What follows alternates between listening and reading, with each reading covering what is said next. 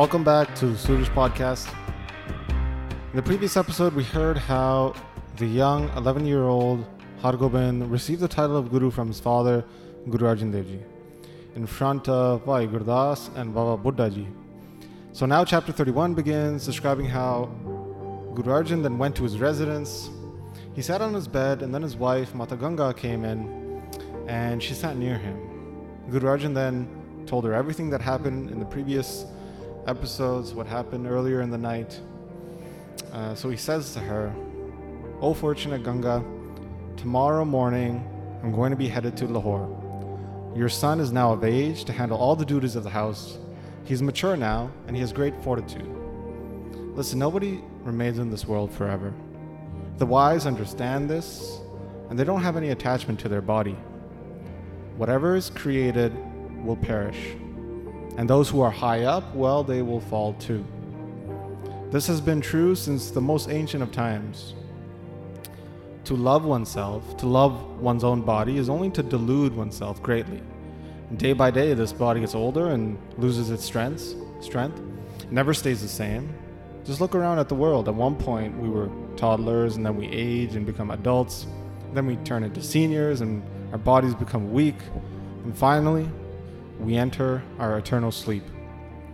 So when I'm gone, when I pass on, don't be sad at all. Don't think to yourself that you should end your life either. Enjoy all your days with your son and enjoy seeing your grandchildren as well. Complete their marriages and have a great time. And when the end of your life comes near, when you pass away, you'll return to me." When Mata Ganga heard this, she began to cry. She began to ask Guru Arjan, "Why are you saying these words which have pierced my heart like a hot arrow? What teachings are you giving me now? You are the support of all the congregation and your family. Hargobind is only a child, and we have so many enemies. We have barely been able to keep him safe from all their attacks. Guru Arjan, you know all and are all powerful, but after you are gone, who will protect us? Who will be our support?" Guru Arjan heard this and then replied, saying, "Why are you so worried about this? The exalted Guru Nanak, the master of the world, his hand is on your head, protecting you from all your enemies. And with Guru Nanak's grace, the young Hargobind will one day by day, he'll get stronger, and his presence will be known ever greater. So don't have any worries in your mind. Guru Nanak will help us." And after saying this, Guru Arjan blessed Mata Ganga by removing any attachment she had in her mind. Within her mind, great wisdom arose. She recognized the truth in what her husband Guru Arjan had said. She bowed down and she said, "No one is as wise as you."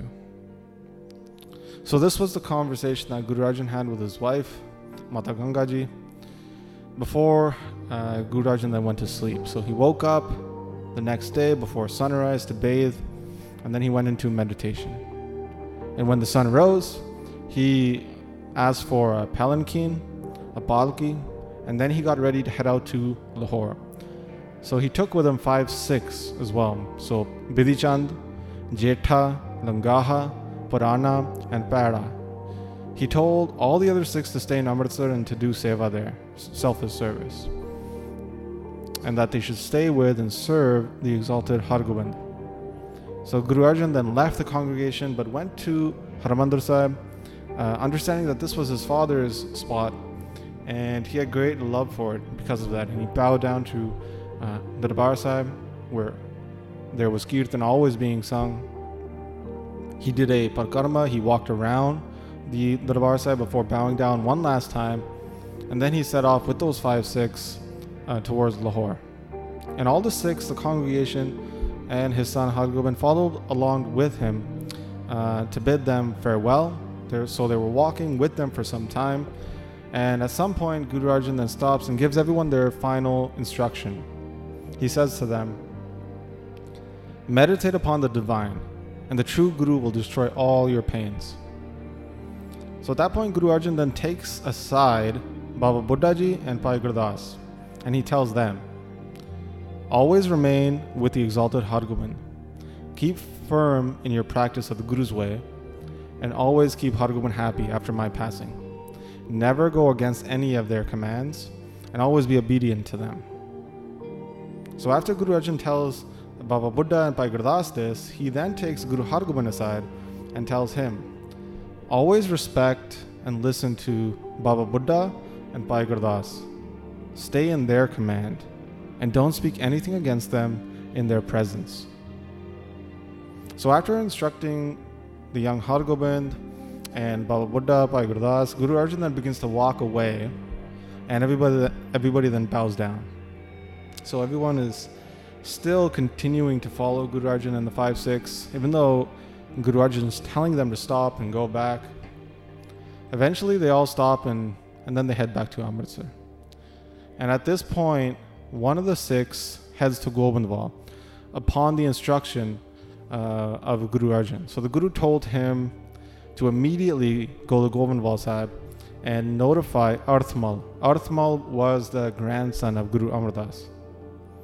So that messenger quickly ran to Gobindwal, and he got there that evening. And he told Arthmal that Guru Arjan had gone to Lahore and that he should immediately go there to meet them. So after Arthmal hears this, he is completely puzzled. He's not sure why Guru Arjan was going to Lahore and why he was even called there. So that evening, Arthmal is sitting there with his family, his extended family. So all the descendants of Guru Amar Das are sitting there in Gobindwal Sahib, and they were chatting about this message that puzzled them. They all got together and then asked that messenger again to give them more information. And the messenger told them, we've heard that the emperor had sent an order for Guru Arjan, and we are all very worried. We know that Chandu, the idiot, is scheming against the Guru, and we think that he has done something to orchestrate this order from the emperor. So everyone was talking about that situation all night, and as soon as the sun arose, Arthmal then set off to Lahore. Meanwhile, Guru Arjan with the 5-6, they were traveling from Amritsar to Lahore. They didn't get there that one day. They spent the night in between on the way, and in the morning of the second day they reached, and they ended up staying at a Sikh's house. His name was Sadhu. So Sadhu was always praying that Guru Arjan would come visit his house. He recently had got a new house, and he really wanted the Guru to come bless the house, have the Guru stay there overnight. He was constantly doing prayers that he would be able to feed and serve the Guru in his house.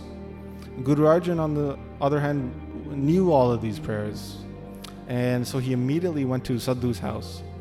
And Guru Arjan never looked at who had money or who didn't have money. Sadhu was quite poor, but because of his love for the Guru and his devotion, Guru Arjan wanted to satisfy his spiritual desires, so he went there.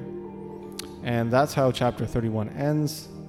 In the next episode, we'll cover how Guru Arjan spends his time there at Sadhu's house and how Sadhu serves the Guru and the other 5-6. So that's where we'll pick up next time. But as always, we'd like to thank those who have been supporting the podcast through the Mangalcharan Patreon page. And if you haven't seen the new website, surajpodcast.com, or the Instagram at surajpodcast, be sure to check it out. It has supplementary information, pictures, and downloads to better immerse oneself with the history of the Gurus.